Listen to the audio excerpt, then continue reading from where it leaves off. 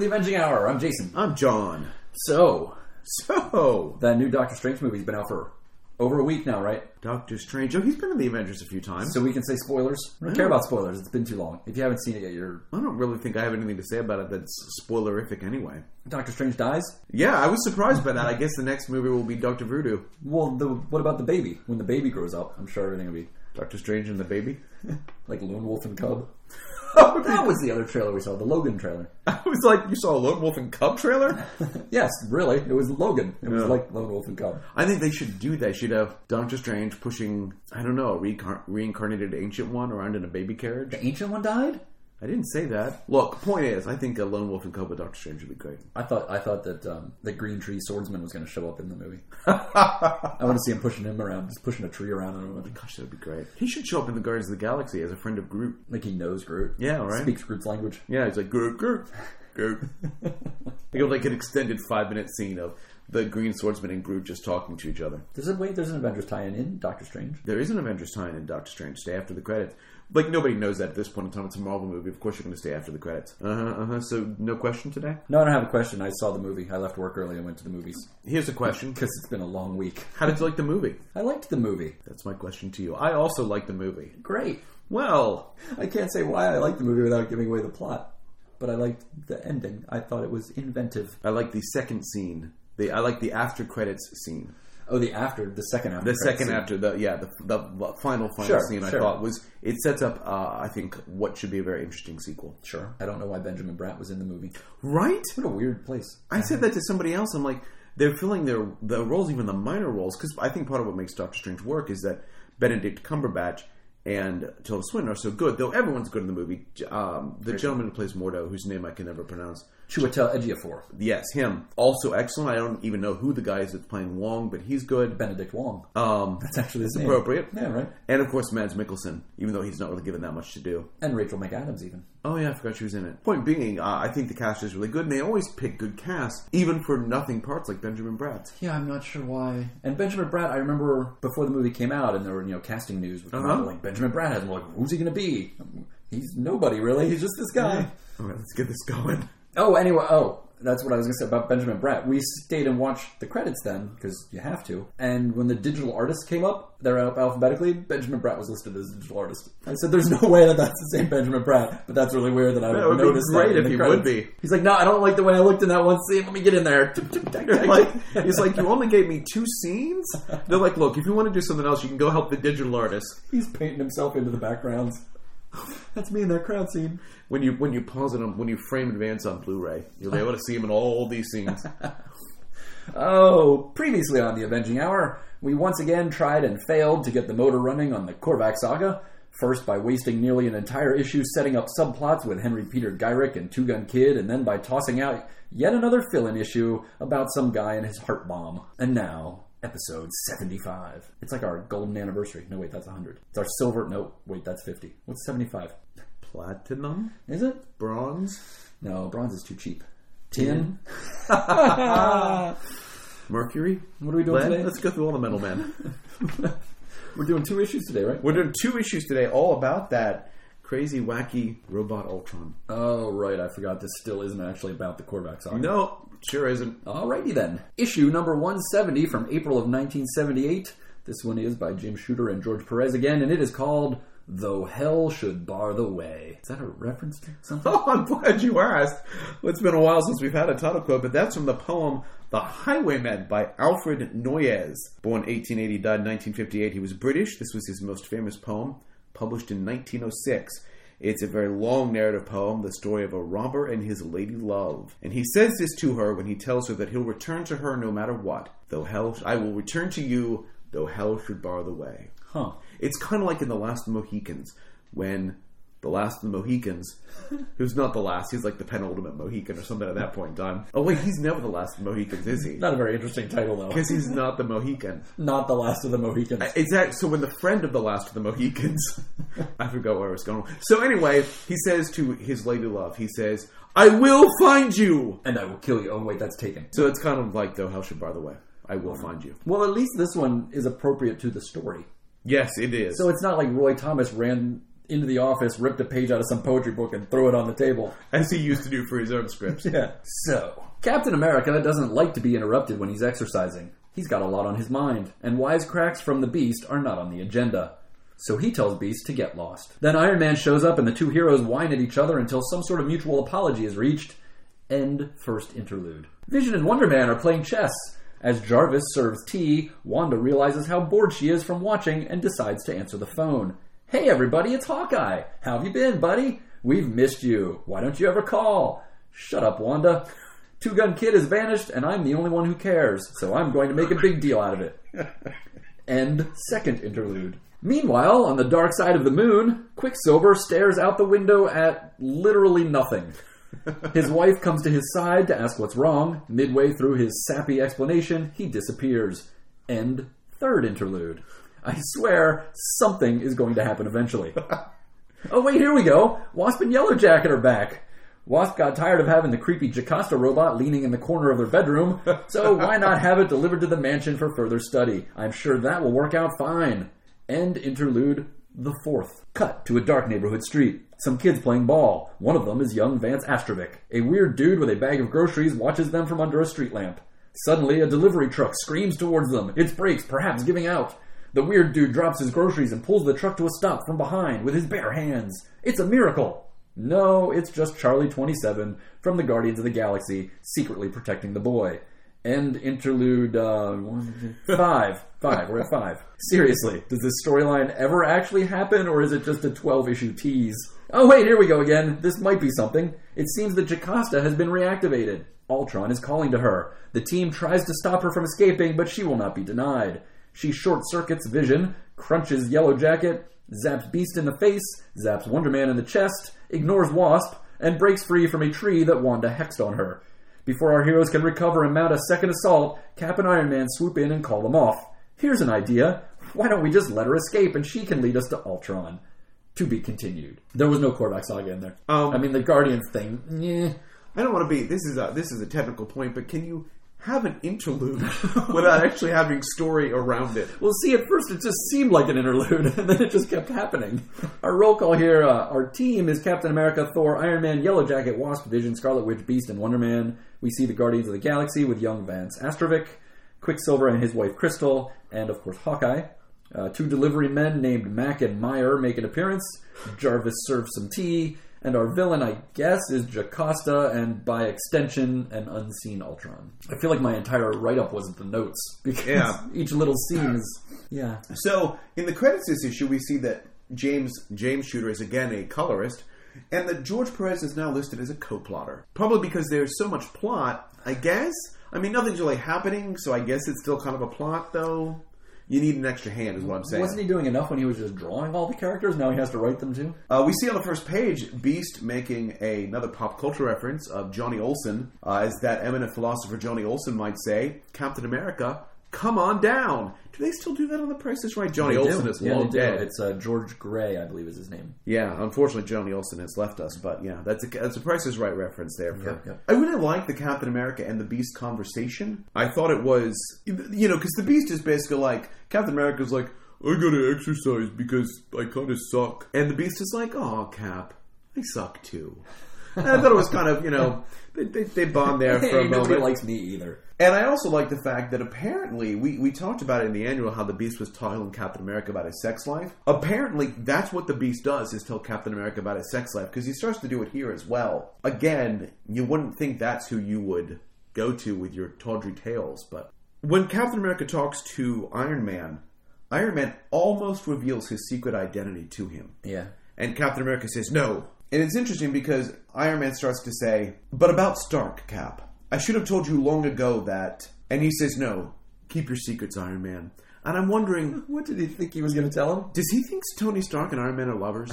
That's my guess. He's like, I don't really need to know. That's not important right now. It's, I got enough with Beast. I don't need that. I don't need that. It was a little weird.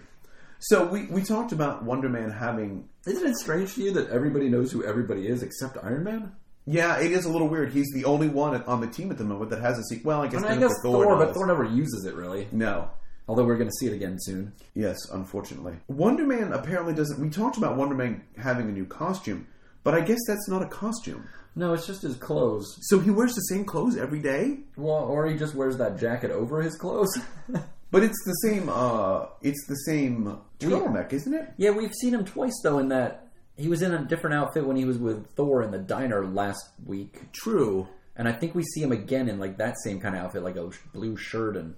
So basically, when he's going to go into battle, his idea is, I better put my jacket on. And my turtleneck. My turtleneck. Gotta protect my neck. I just imagine him like a turtles.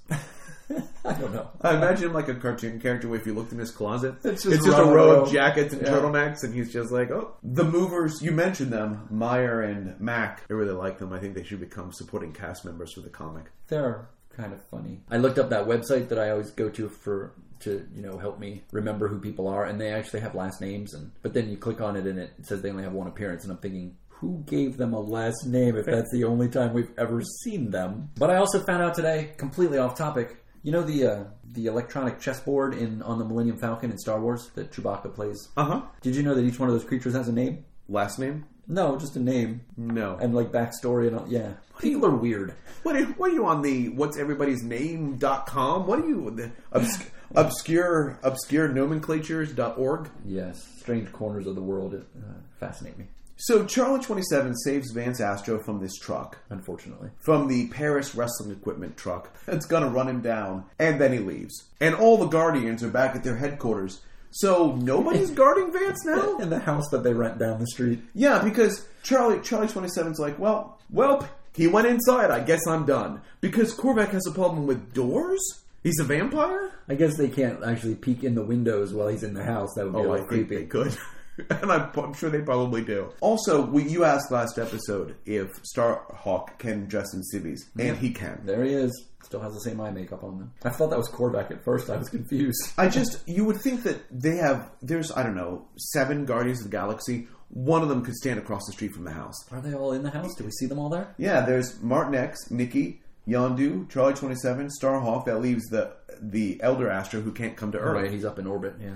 So it seems kind of like I'm not sure that they're very good at their jobs. Maybe they planted Groot out front of the house. This is technically the first appearance of Marvel Boy, me Justice, who will become but we're going to talk about him when he's a little bit older. So Jocasta. Jocasta is ripping through the Avengers ranks, and the Avengers are fighting her. And actually, at first she's not ripping through them; she's just walking. She's ignoring them.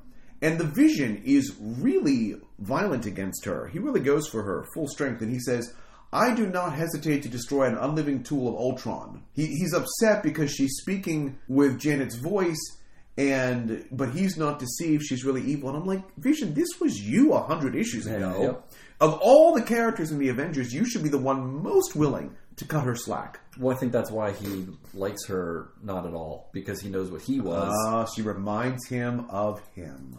He knows that he was created to be evil originally, and he fought against it, so now he wants to make sure that nothing else comes out of Ultron. I wanted to mention one more thing. I like the fact that even in comics, when Charlie 27 goes to the grocery store, he remembers to get a loaf of French bread. Mm-hmm. Because you can't have a bag of groceries without a loaf of French bread sticking out the top of it. How would you know it was a bag of groceries if there wasn't bread sticking out of it? It could be anything. I got nothing else. Really? I don't. You? No. Stan Soapbox? Stan Soapbox announces the release of How to Draw Comics the Marvel Way. That's about it. Anything else in the bullpen bulletins? Nothing that had anything to do with the Avengers. I do want to mention, they say that when they hire someone to play one of their characters, to portray them in real life, they have that person come to the bullpen to make sure that the outfit looks right. I don't think they probably do that anymore. It's still an idea that even though in the 70s Marvel's growing, they're still a relatively small company. Because I'm pretty sure nowadays they don't send people to the bullpen to make sure their costumes look right. No, they don't even have a bullpen anymore, do they? Well, no, they don't. I would assume that they just say, does the costume look right? And they'll be like, I don't know. Did you look it up on Google? There's probably 6 billion pictures of Spider-Man. You figure it out. Any letters you thought were interesting? Peter Sanderson is back. Yes. And he's finally noticed what we've been talking about since day one. The Avengers never seem to win. Villains are defeated by coincidence or luck or because they got bored and left. It's true. My note was, Dear Peter, duh. Took you long enough. I can't remember the last time we actually saw them defeat a villain and had them carted off by the cops or S.H.I.E.L.D. or anybody. Yeah, it's true. John Rice of Tucson, Arizona says the Wasp and Yellow Jacket shouldn't be taken out at the beginning of every single fight. And I agree. They shouldn't be there at all. There's a statement of ownership on the letters page as well. Just for the record, the average monthly sales of the Avengers for the last year was 173,654 copies on issue. That seems low. It's definitely shrinking. So that's it. That's all I got.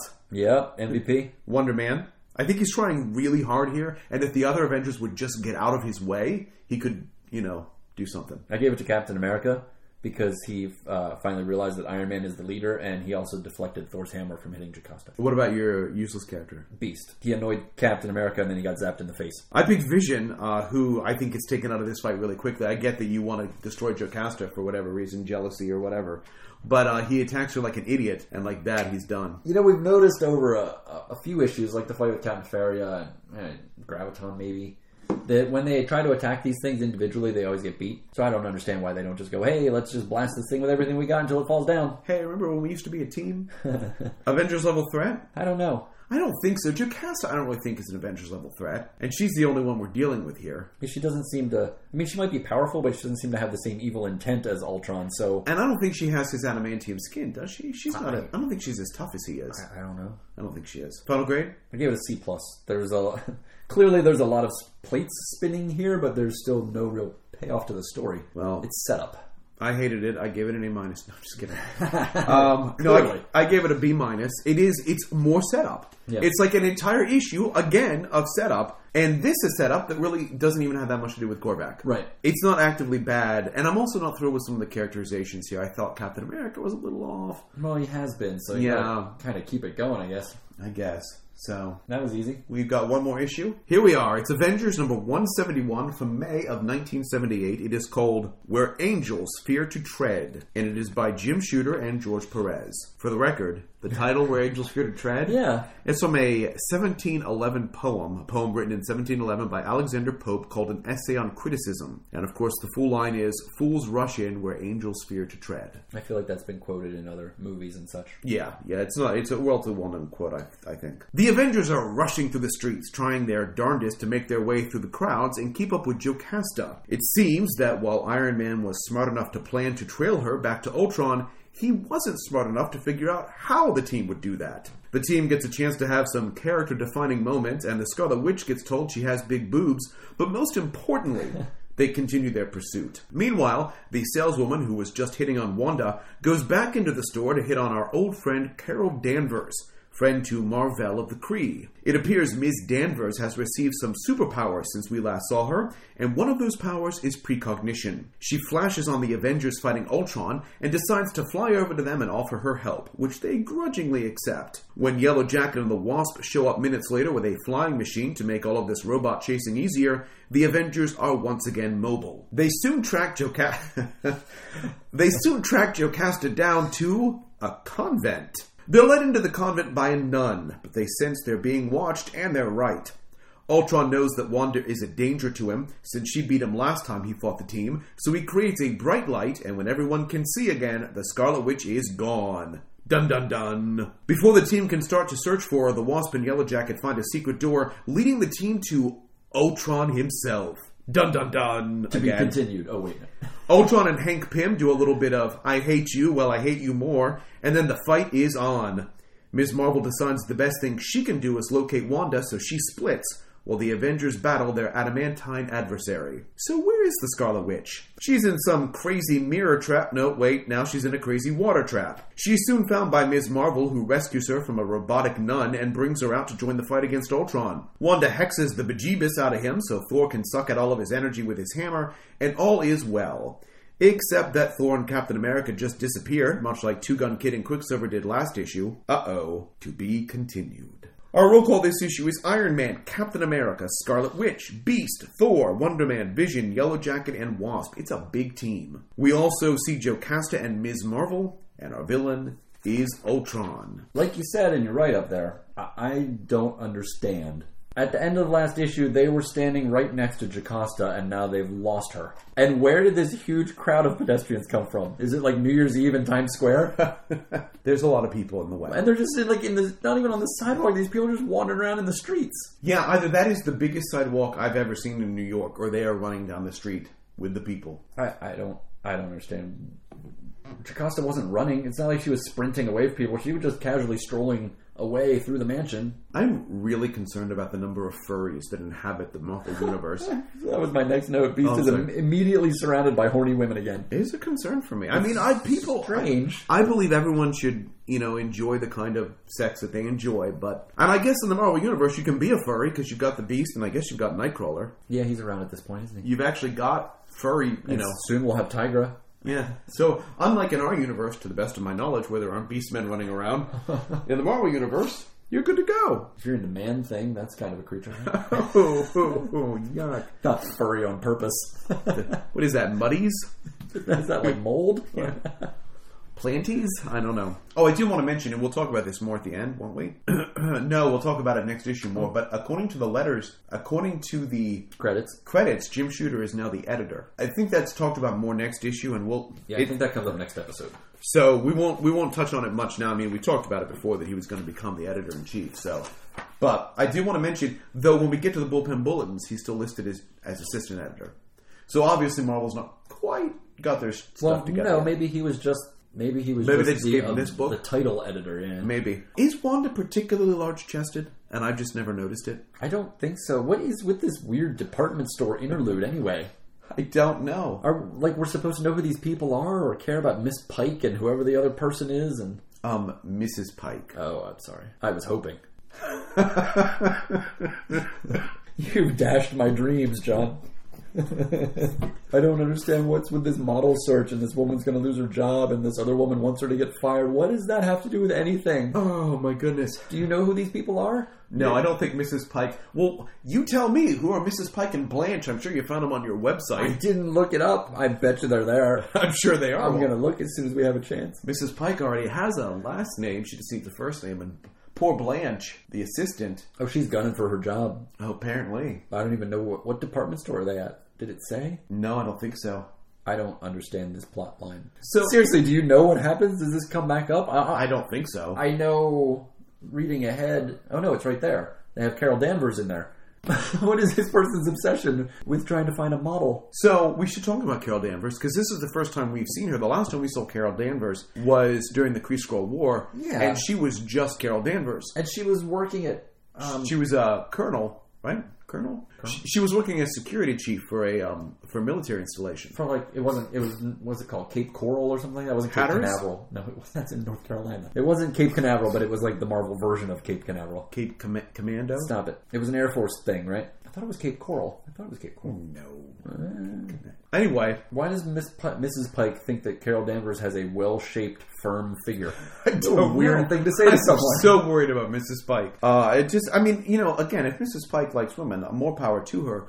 But I worry that this isn't professional. I'm worried this doesn't have anything to do with our plot, and now I want to know. Anyway, but we should talk about Carol Danvers. So the last time we saw her, she was just a normal Air Force officer. She was a security chief at an Air Force space thing. Yeah, well, she was an actual Air Force officer. And now she writes for Woman Magazine, which is apparently owned by J. Jonah Jameson? Well, see, what happened was, so she was friends with Captain Marvel back then, and while she was working with him at some point in time, she was caught in an explosion of a Kree device, and that gave her superhuman powers. She has superhuman strength, some limited invulnerability. She can fly. She has what's basically like a spider sense. She has a danger sense. Yeah, she says something about being an And she has some precognitive flashes, obviously. She also is immune to poison, which doesn't come up this issue, but there you go, just so you know. And she starts calling herself Ms. Marvel. She was Marvel's attempt in the 1970s to kind of have more of a feminist superhero. It was a big deal back then to use the title Ms. And that's why she left the Air Force to become a writer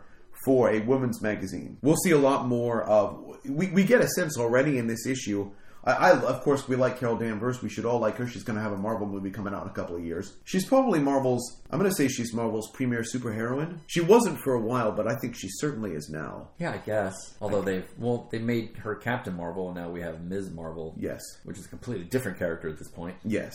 But I still think she's... They're trying to kill off She-Hulk, so... I think she's Marvel's premier superheroine. Wouldn't you say? I would guess, yeah.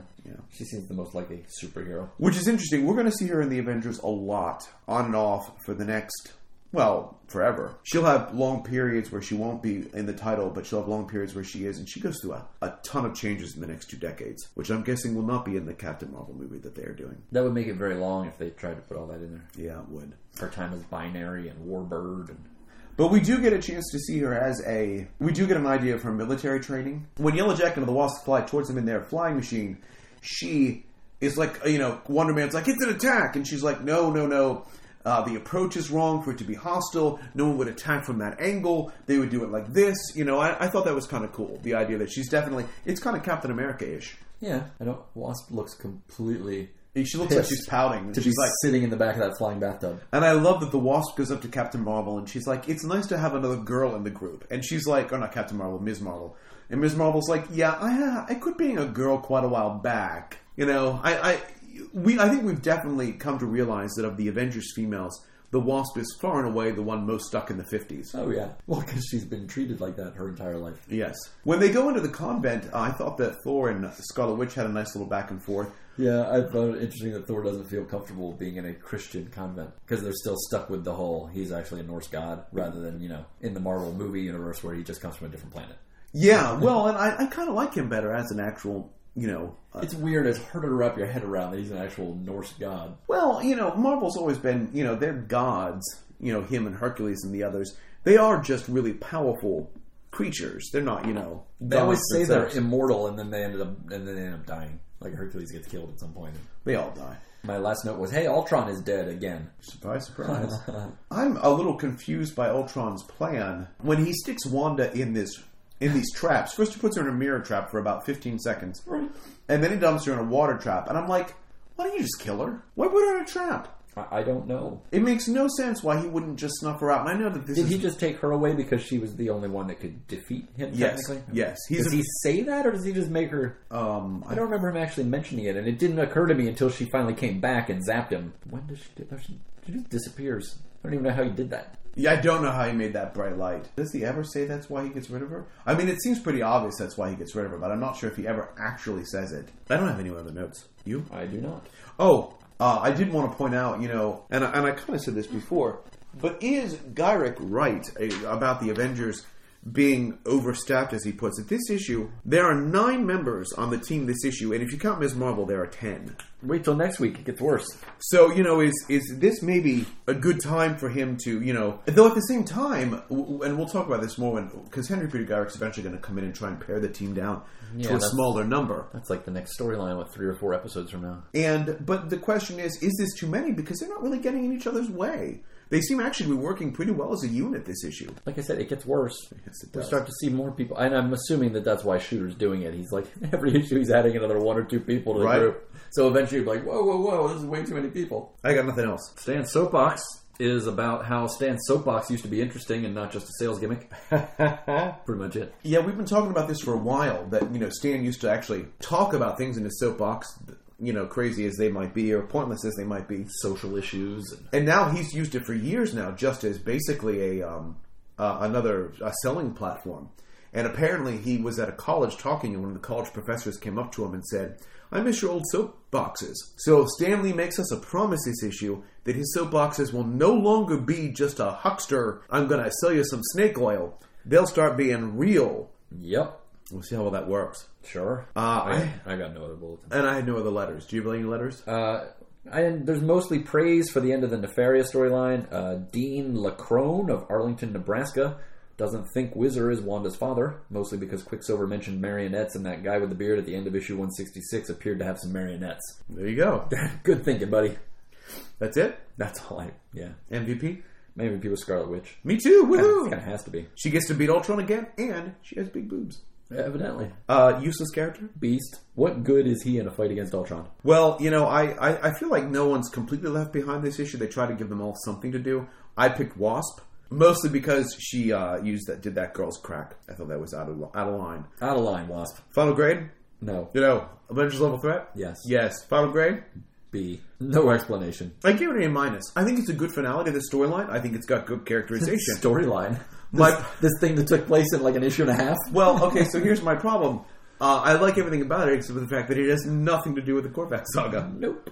which is what we're supposed to be in the middle of. You know what? How could things get worse? Oh, and while you were talking and I was pretending to pay attention, I looked up the thing about Mrs. Pike and Blanche. What about them? Nothing to do with anything. Never show up again. That's what we like to call fleshing out the world. Why did they go to so much trouble Creating to show this Mrs. Pike woman trying to find a model for the department store, and then even putting in the part where Blanche was obviously gunning for her position, and then they're never ever mentioned again? Because what a waste of time. we are fleshing out the world here. Was that just Jim Shooter's way of going, hey, these women were drawn. They got nice boobs, don't they? I think it was. I think George Perez was like, I want to increase their boob size.